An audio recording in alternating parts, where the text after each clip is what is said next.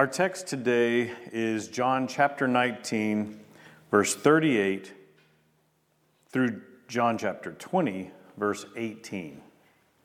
And the title of the message, The Tomb. I'll begin in John chapter 19, verse 18.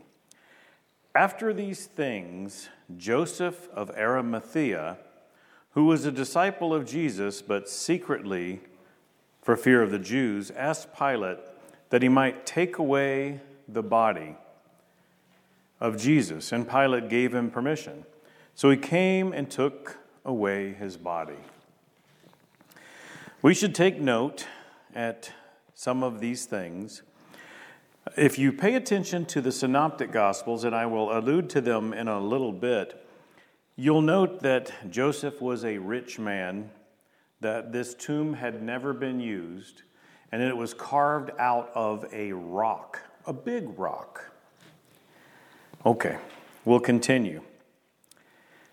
Verse 39, Nicodemus also, who earlier had come to Jesus by night, came bringing a mixture of myrrh and aloes, about 75 pounds in weight. You'll see a couple of notes on the text that's up behind me. The first one is referencing the word Jesus because the Greek actually says him. The translators simply put Jesus there so that you would know who the him is they're talking about. So this is talking about the fact that Nicodemus had gone to Jesus secretly. Some called him a coward. But a coward is not someone who would go along with Joseph, who would go and seek the body of someone that was just sentenced to death. That's not a coward. So he's a brave man. And the interesting thing, that other note, it basically could be literally translated 100 litras, not exactly a liter, but a Roman pound. And when the translators considered who would be reading this in English, they knew that we would understand the actual measurement, and that is about 75 pounds. Those of you who don't know what that's like, I was tempted. I actually was tempted to bring some weights and put them up here on the stage and have somebody pick them up so you could feel what that is like. But 75 pounds is the weight of a small human adult or bigger child. That's a lot of weight. And if you can imagine putting 75 pounds, let's say, in a backpack, and then climbing the stairs in your home, that's heavy. Or just walking. So this was important in the tradition of a burial to do this, or they wouldn't have so much. The body is expected to decompose. And some of these are to help with that. And it's a ceremonial thing, the proper way to do the burial in their culture in that time. They're going to take care of the body of Jesus. This should tell us something, though. They don't really understand all these predictions that he's been making about coming back to life, rising in 3 days. They're not getting it. And the reason why is God has veiled it from them. They're not supposed to get it. We're going to learn in a little bit that other people did get it. Other people you wouldn't expect to get it actually got it. But the disciples didn't. The ones closest to Jesus did not understand that he was predicting his resurrection.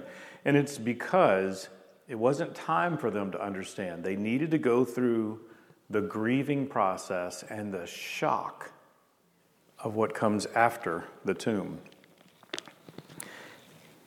It continues in our text.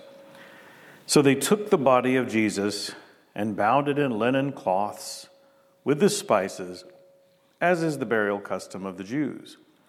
Now in the place where he was crucified, there was a garden, and in the garden a new tomb in which no one had yet been laid. So because of the Jewish day of preparation, since the tomb was close at hand, they laid Jesus there. Now I want to go back to the original slide you saw that gave us our text and the title, The Tomb. But I want to you to take note of this little statement I'm going to throw up here. And then the resurrection. You cannot talk about the tomb without talking about the resurrection.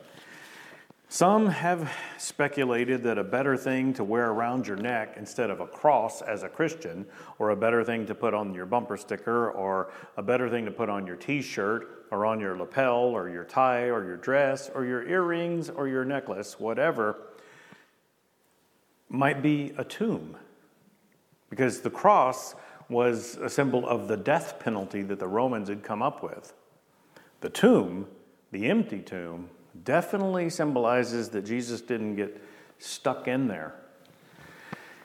You have to talk about the resurrection when you talk about the tomb. So I could have entitled this, The Tomb and the Resurrection, because they do go together. I want to give you some quotes of some very noteworthy people in world history, starting with Dr. Merrill C. Tenney. Oh, wait. We got things to talk about. Let's talk about this first. Death is a hard subject. Let's talk about 5 bullet points. It seems so final. And some of you have been through this enough times, and maybe even just one was enough. But you know what that feels like. It seems like it's the end. I mean, some of you have been to open casket funerals, and that helps with closure because you see the person's body there. You go up and look at that person's body, and they look alive, but they're dead. And then the casket is closed. And then the casket goes into the earth and dirt's put on top of it. And it provides closure when that sort of thing happens. And it feels so very final. When you lose someone that you're close to, it just seems like there's a period at the end of their life. And that makes it hard. It is very personal.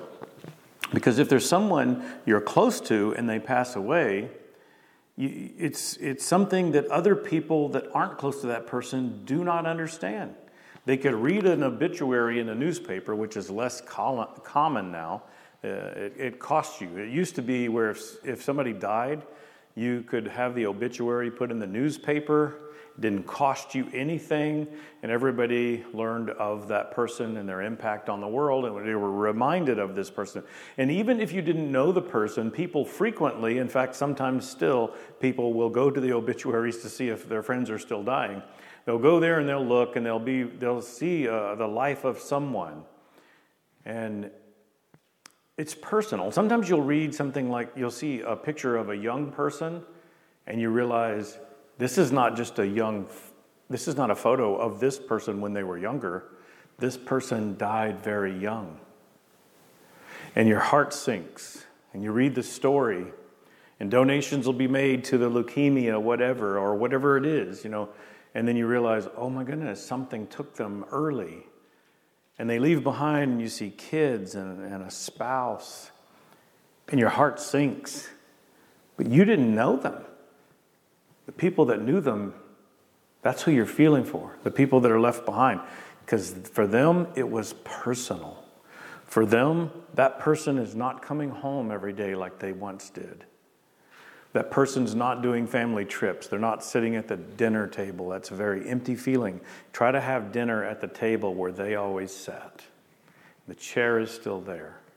Some people, at special times like Thanksgiving, will have a plate.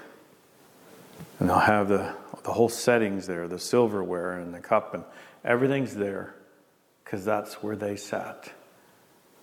And they want to be thankful that person was in their lives.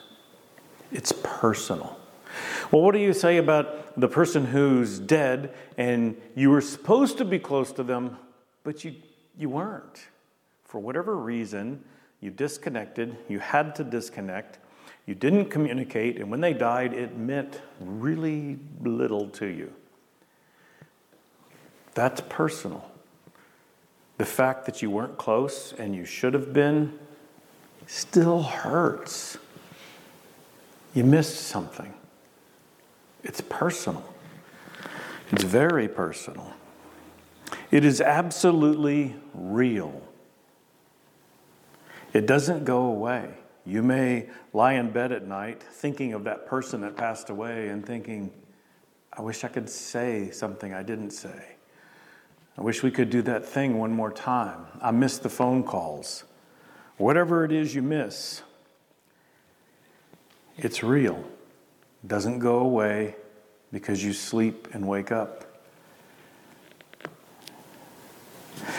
It can leave lingering wounds, otherwise known as causing trauma. When a person dies, even if you're not close to them, or if you are, it's a traumatic thing. It's like someone has almost been erased.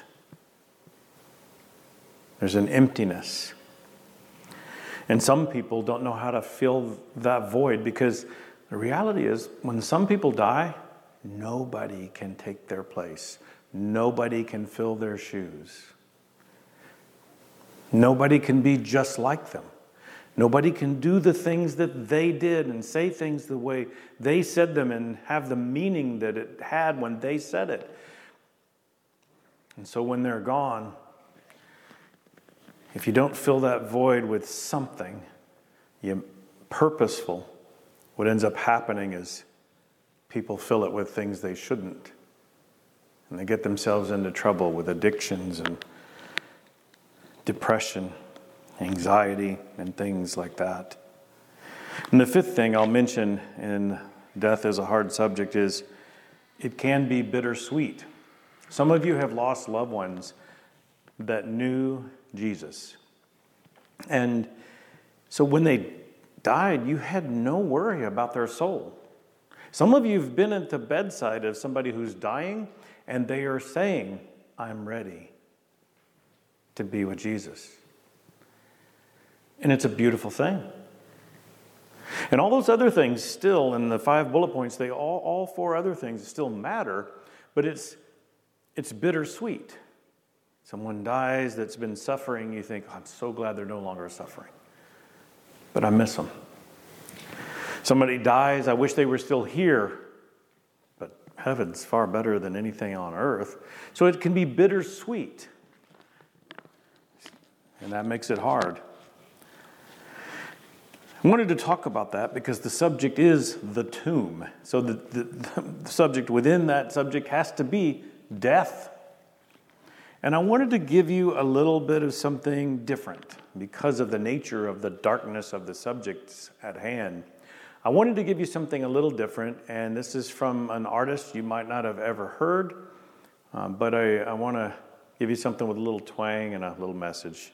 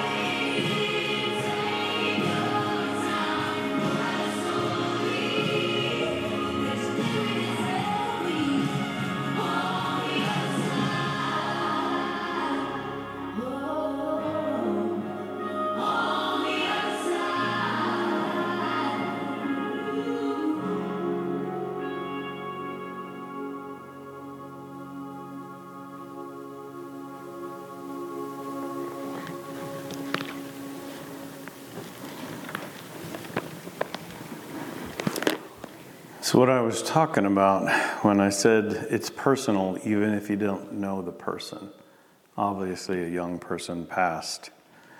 But I wanted you to have that in the form of some kind of therapy if you've had some recent trauma and a death. Our text, John 19:38 through 20:18, the tomb, don't forget, and the resurrection. Now I want to give you the quotes. Dr. Merrill C. Tenney said, "The resurrection of Christ marks the intersection of the temporal and eternal worlds of an immaterial existence and spiritual life because the event is supernatural. It expresses the essence of God's revelation because it's historical. It is a genuine part of human experience. The resurrection is a permanent witness to the love, power, holiness, and redemptive purpose of God, and is also a fact which must be accepted as part of history. It cannot be dismissed as a speculative venture of the intellect which is possibly but not necessarily true." The quote continues. Next slide. "For this reason, the resurrection is perpetually relevant to the intellectual and spiritual problems of the world. The event provides a foundation for faith. Its imagery contains a framework for a new life. But this one great fact, all theology can be integrated by this one great fact. Revelation, incarnation, redemption, satisfaction, eschatology reach their fullest development in the demonstration of the divine triumph over death." Some more quotes. This one's from Benjamin Breckinridge Warfield from Princeton University and Seminary. "The resurrection of Christ is a fact, an external occurrence within the cognizance of man, to be established by other testimonies, and yet which is the cardinal doctrine of our system. On it, all other doctrines hang." And another quote from Baron John Singleton Copley Lyndhurst. "I know pretty well what evidence is, and I tell you, such evidence as that for the resurrection has never broken down yet." And that's a lawyer, well-respected one. Dr. William Lyon Phelps from Yale said, "Our faith in God, in Christ, in life itself is based on the resurrection. For as Paul said, if Christ be not risen from the dead, then is our preaching vain, and your faith also is vain." Dr. Merrill C. Tenney also said this, "The resurrection demands the attention of those who contemplate the basic problems of death and life, for it has thrust into them a new factor which must be included in evaluating the whole of human experience. Any attempt to explain the process of history will be incomplete without it. The resurrection is permanently relevant to any scheme of thought." Now think about that for just a minute. There's been an effort for us to change the way we do our lettering when we talk about historical dating. Have you noticed this? And that's because for so long it was always before Christ and after his death. Now they want us to use different lettering so that the emphasis isn't on the fact that Jesus came and rose from the dead. All of history hinges on the resurrection. We were created with this in mind from the beginning. John says in the gospel that we're studying, all things were made that have been made through him. And from the beginning was the very concept of Jesus. So everything was designed to lead us to Christ, who rose from the dead and made it so that all of us could not have this period at the end of our lives, that we could live on into eternity in a place of essential bliss in the presence of the Lord. So we'll pick up in John chapter 20 now that we finished John 19. Starting with verse 1. Now on the first day of the week, Mary Magdalene came to the tomb early while it was still dark and saw that the stone had been taken away from the tomb. Whoa! Those of you who know your history and your Bible history, you know that there's a lot that's happened between the end of chapter 19 and the beginning of chapter 20 that John doesn't tell us about. And that's what makes the synoptics very different. So we're going to talk about the synoptics a little bit. And the synoptic accounts, here they are. I'll give them to you in the text. Matthew 27 to 28, Mark 15 to 16, and Luke 23 to 24. Those are the synoptic gospel parameters of the discussion of the tomb and the resurrection. We gain some more insight from them. One of those things we gain from them that we don't get in John is that the Romans were certain that Jesus was teaching his followers, the Jews, that he would rise in 3 days. And because of this, they approached the authorities and said, hey, we got to make sure they don't steal the body and claim he rose from the dead. So they sealed up the tomb and put guards around it. So they put a physical perimeter on the tomb, sealing up the tomb, putting a rock in front of it, and then sealing it more than likely with something like wax or something so you could see if it was tampered with. And then on top of that, they placed guards there. And a lot of people think guards means plural, so that means two. Guards means whatever plurality that is. We don't know. We weren't told 2 guards. There more than likely were many more than 2 because there were several disciples that were very close to Jesus. If you want to really make sure they don't steal the body, you got to make sure you can't be overpowered. And they were very afraid to do anything with Jesus before. Remember, they came in a mob when they were in the Garden of Gethsemane, and they were well armed. And Peter took control of the situation, so they know very easily these disciples could overpower them. So they're going to have plenty of guards around the tomb. I'll show you once again my Tough Guy Jesus artist's rendition, where like I said, some women call this beefcake Jesus, but at the tomb, what you see is a small tomb. There's a hole that you would have to bend down to go into. There's a reason for that, because in all of the gospel accounts, there is indication that you had to stoop down to look in the tomb, which would mean it's too short to walk in. It has to be shorter because everybody had to stoop down to look in it. Which makes sense. I mean, it was carved out of a rock. You wouldn't want to make it unnecessarily tall. You got to make it big enough to get the body in there, you know? And so in this artist rendition, what we have is we have Jesus who's come out of the tomb. In the Synoptic Gospels, we have Jesus rising from the dead. We have an angel that sits there and causes an earthquake that's very noticeable. The stone rolls away. And the soldiers become like dead men. Now, you might wonder what that means. What does that mean? They became like dead men. That means they were out of it. They weren't moving. They were still. They couldn't see anything. They fell asleep. That's what a lot of people think. They just fell asleep. Well, that's the lie they told, remember? So they have one job. Don't let the Jews come back and say that his body, that he rose from the dead. Don't let that happen. And they fell asleep. If they're going to lie and say, well, we fell asleep, guess what? We know our history. If a Roman soldier was told to guard something and then they come back when everything unravels and now we got a problem on our hands, you don't say, well, we fell asleep, because then you die. These are the Romans you're talking about here. You don't get to fall asleep while you're keeping watch as a soldier.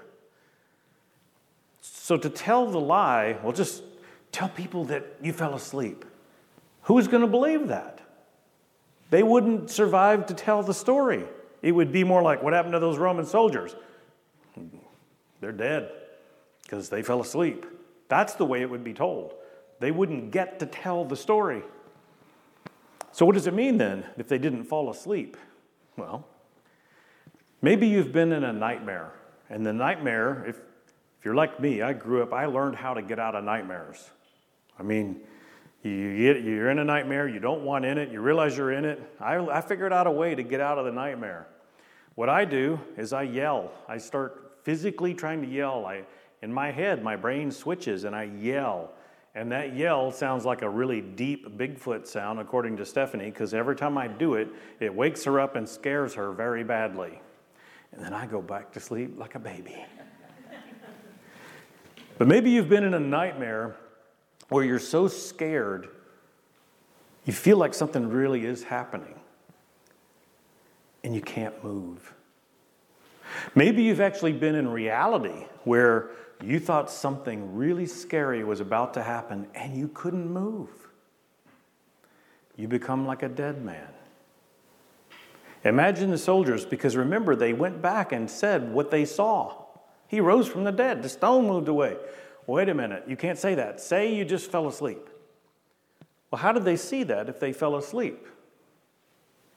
They became like dead men. They wanted to do something but didn't know what to do. They were so afraid and they couldn't move. They were able to give testimony.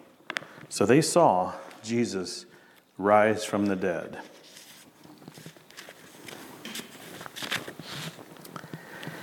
There's more. If you read your New Testament, you'll discover that at one particular time, 500 people at the same time saw the resurrected Jesus. That's a powerful testimony. And you know, there's been a lot of effort to try to get rid of the facts concerning God, Jesus, and the Bible. It would have been a pretty simple thing to prove that Jesus didn't rise from the dead. Produce the body. Show everybody, there's his dead body. And nobody could ever do that. Nobody will ever be able to do that. And if you read a little bit further in John's letters, you'll discover that we can't fall into the trap of what some of the disciples might have thought. You can't fall into the trap of thinking, because when you think about, well, Jesus ascended to heaven, how does a physical body go into a spiritual place? Well, maybe it was just his spiritual body. Maybe it wasn't really his physical. Maybe it was just a spirit. John says in one of his letters that is the spirit of the Antichrist. Anyone who denies Jesus as presenting himself in the flesh, coming or going. So, well then, how did his physical body go to a spiritual place? I don't know. I'm not God. I didn't make the universe out of nothing. I don't know how his physical body went to a spiritual place. What I do know is his physical body rose from the dead, ascended to heaven, and now he is enthroned at the right hand of the throne of God. This is Jesus. He physically rose from the dead. It's a powerful thing. The tomb could not hold him. Verse 2. So she ran and went to Simon Peter and the other disciple, John, the one whom Jesus loved, and said to them, "They have taken the Lord out of the tomb, and we don't know where they have laid him." So Peter went out with the other disciple, and they were going toward the tomb. Now, if you read the Synoptic Gospels, you will get a little bit confused at the accounts that happen. And it's actually not that difficult to synergize them, but it's understandable that you might have a little bit of a confused feeling when you read all of the Gospel accounts, because this is definitely a big moment in history. And you're supposed to feel a little bit of chaos and confusion, because that's what the disciples were going through in this moment in time. So they went toward the tomb. We pick up with verse 4. Both of them were running together, but the other disciple outran Peter and reached the tomb first. It comes across a little bit like bragging. John was faster than Peter. In fact, he's faster than he's saying, because another one of the gospel accounts shows that John took off first and then Peter took off. And then Peter took off first, then John took off. And John took off after Peter, then passed him, got to the tomb first, knelt down, and then John went right on into the tomb like it was nothing. It continues, and stooping to look in, he saw the linen cloths lying there, but he did not go in. Then Simon Peter came following him and went into the tomb. He saw the linen cloths lying there, and the face cloth which had been on Jesus' head, not lying within the linen cloths, but folded up in a place by itself. This was a methodical, calculated resurrection. Continues. Then the other disciple, John, who had reached the tomb first, also went in, and he saw and believed. That's important to take note of that. For as yet they did not understand the scripture that he must rise from the dead. Then the disciples went back to their homes. Okay, if they didn't believe he rose from the dead, then what did they believe? Well, they believed what Mary said. They took his body. He's gone. What did they do with his body? But they stood weeping outside the tomb. And as she wept, she stooped to look into the tomb. She was with them. And she saw two angels in white sitting where the body of Jesus had lain, one at the head and one at the feet. They said to her, "Woman, why are you weeping?" She said to them, "They have taken away my Lord, and I don't know where they have laid him." Having said this, she turned around and saw Jesus standing, but she did not know that it was Jesus. Why? Well, some speculate that, Jesus probably had a veiled sort of piece of clothing on, had like an old-fashioned first century hoodie, and couldn't really see his face. But it might more reasonably be what P.T. Butler speculates, in that she's been crying so much that her eyes are welled with tears. And she's only seeing a little bit of a blur as she looks up at him. And she's confused. But Jesus said to her, "Woman, why are you weeping? Whom are you seeking?" Supposing him to be the gardener, she said to him, "Sir, if you have carried him away, tell me where you have laid him, and I will take him away." Jesus said to her, "Mary." She turned and said to him in Aramaic, "Rabboni," which means teacher. Can also be translated Hebrew or Aramaic. It's difficult to understand which one it is. They're very, very similar languages. But understand this, when he said her name, she knew who he was, and instantly she refers to him as Rabboni. That is a term only reserved at this point in time, when you include Jesus, to 7 people that have been called this: an esteemed teacher. She knew who he was. Why did she think he was a gardener at first? Because who else would be there that early in the morning in the garden except the gardener? It seems reasonable that this could be the gardener, but she now knows who he is. Jesus said to her, "Do not cling to me, for I have not yet ascended to the Father, but go to my brothers and say to them, I am ascending to my Father and your Father, to my God and your God." Mary Magdalene went and announced to the disciples, "I have seen the Lord," and that he had said these things to her. In other words, she's saying to them, "He has come back to life. I saw him." We learn in the other accounts they didn't believe her.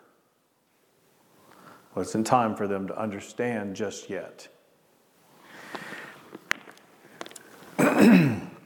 It is interesting when you look at this, though. He refers to his disciples many times as other things, like his disciples, his followers, children, branches.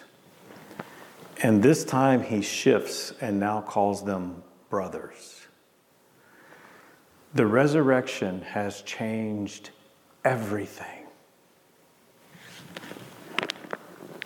And as the quotes we referenced earlier would indicate, it changed history.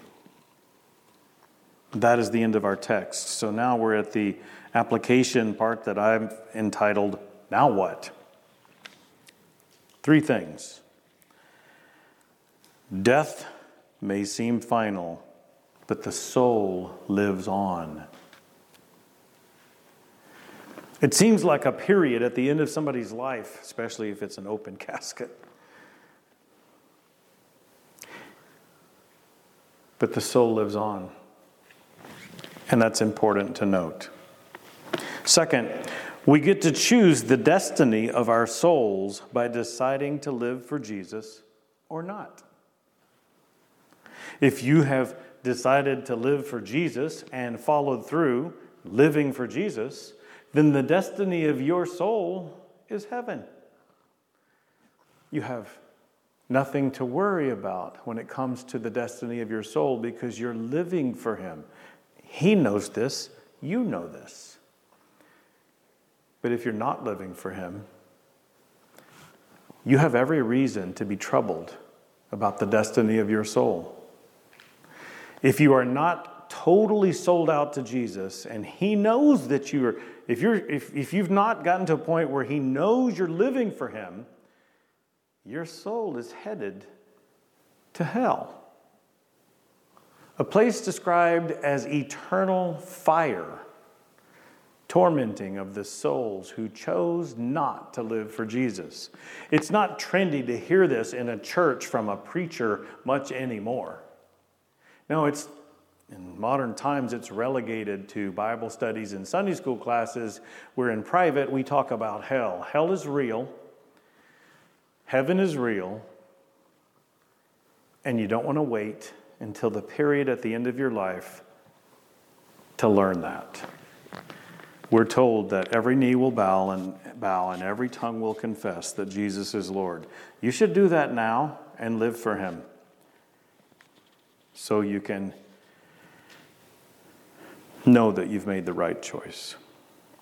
And the third thing is this. You can have a lingering positive impact on those who know you, even after you're gone.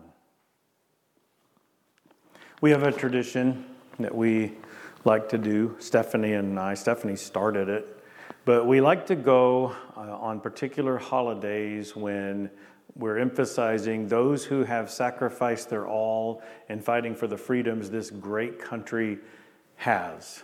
We still have a few. So we go on that day. We also go on other days where we celebrate those who have served but have gone on to eternity. And we go other times. But it's very special, when you see all the American flags peppered, the cemetery that we go to frequently, they have them like every 20 feet or something. I don't even know how many they've got, probably hundreds of full-size American flags on poles. As I understand it, it takes all day to put them up and all day to put them away. And then they've got flags at all the headstones of everyone who has served in the United States Armed Forces. We go to particular people's headstones of people that have passed on to eternity where their remains are in the ground. And they have a marker on the ground and it has their name. And we go and we clean them off a little bit. It is sad that we're not family, but we're doing that. It's even more sad when you look around at all the other headstones of those that have been forgotten, where the grass is encroaching up on things, and clearly the cemetery is trying to take care of it, but there's no family, there's no friends, there's no co-workers, there's no neighbors that are going by to take care of that headstone.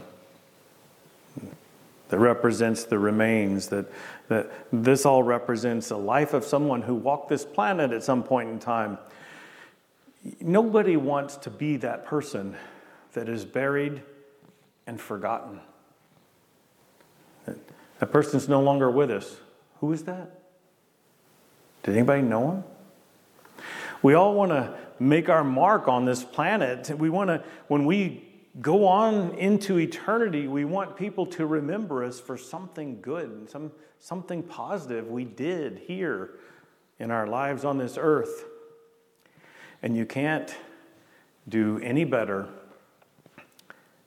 than knowing Jesus, living for Jesus, and sharing him with others. That will be remembered. Because you're perpetuating, sharing the good news of Jesus Christ with others, and they won't forget who shared Jesus with them. You've set a standard, and they've followed it, and they're going to do the same thing because you taught them how to lead others to Christ. You led them. So people of God, I highly recommend you make that choice. Not just to live for him, but to teach others. Let's pray. God, we thank you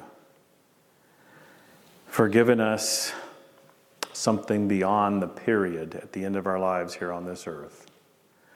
We thank you for creating a way to pull us back to you. We thank you for reaching out in so many different ways and reminding us of your love for us. God, help us as we try to reach back to you. In Jesus' name, amen.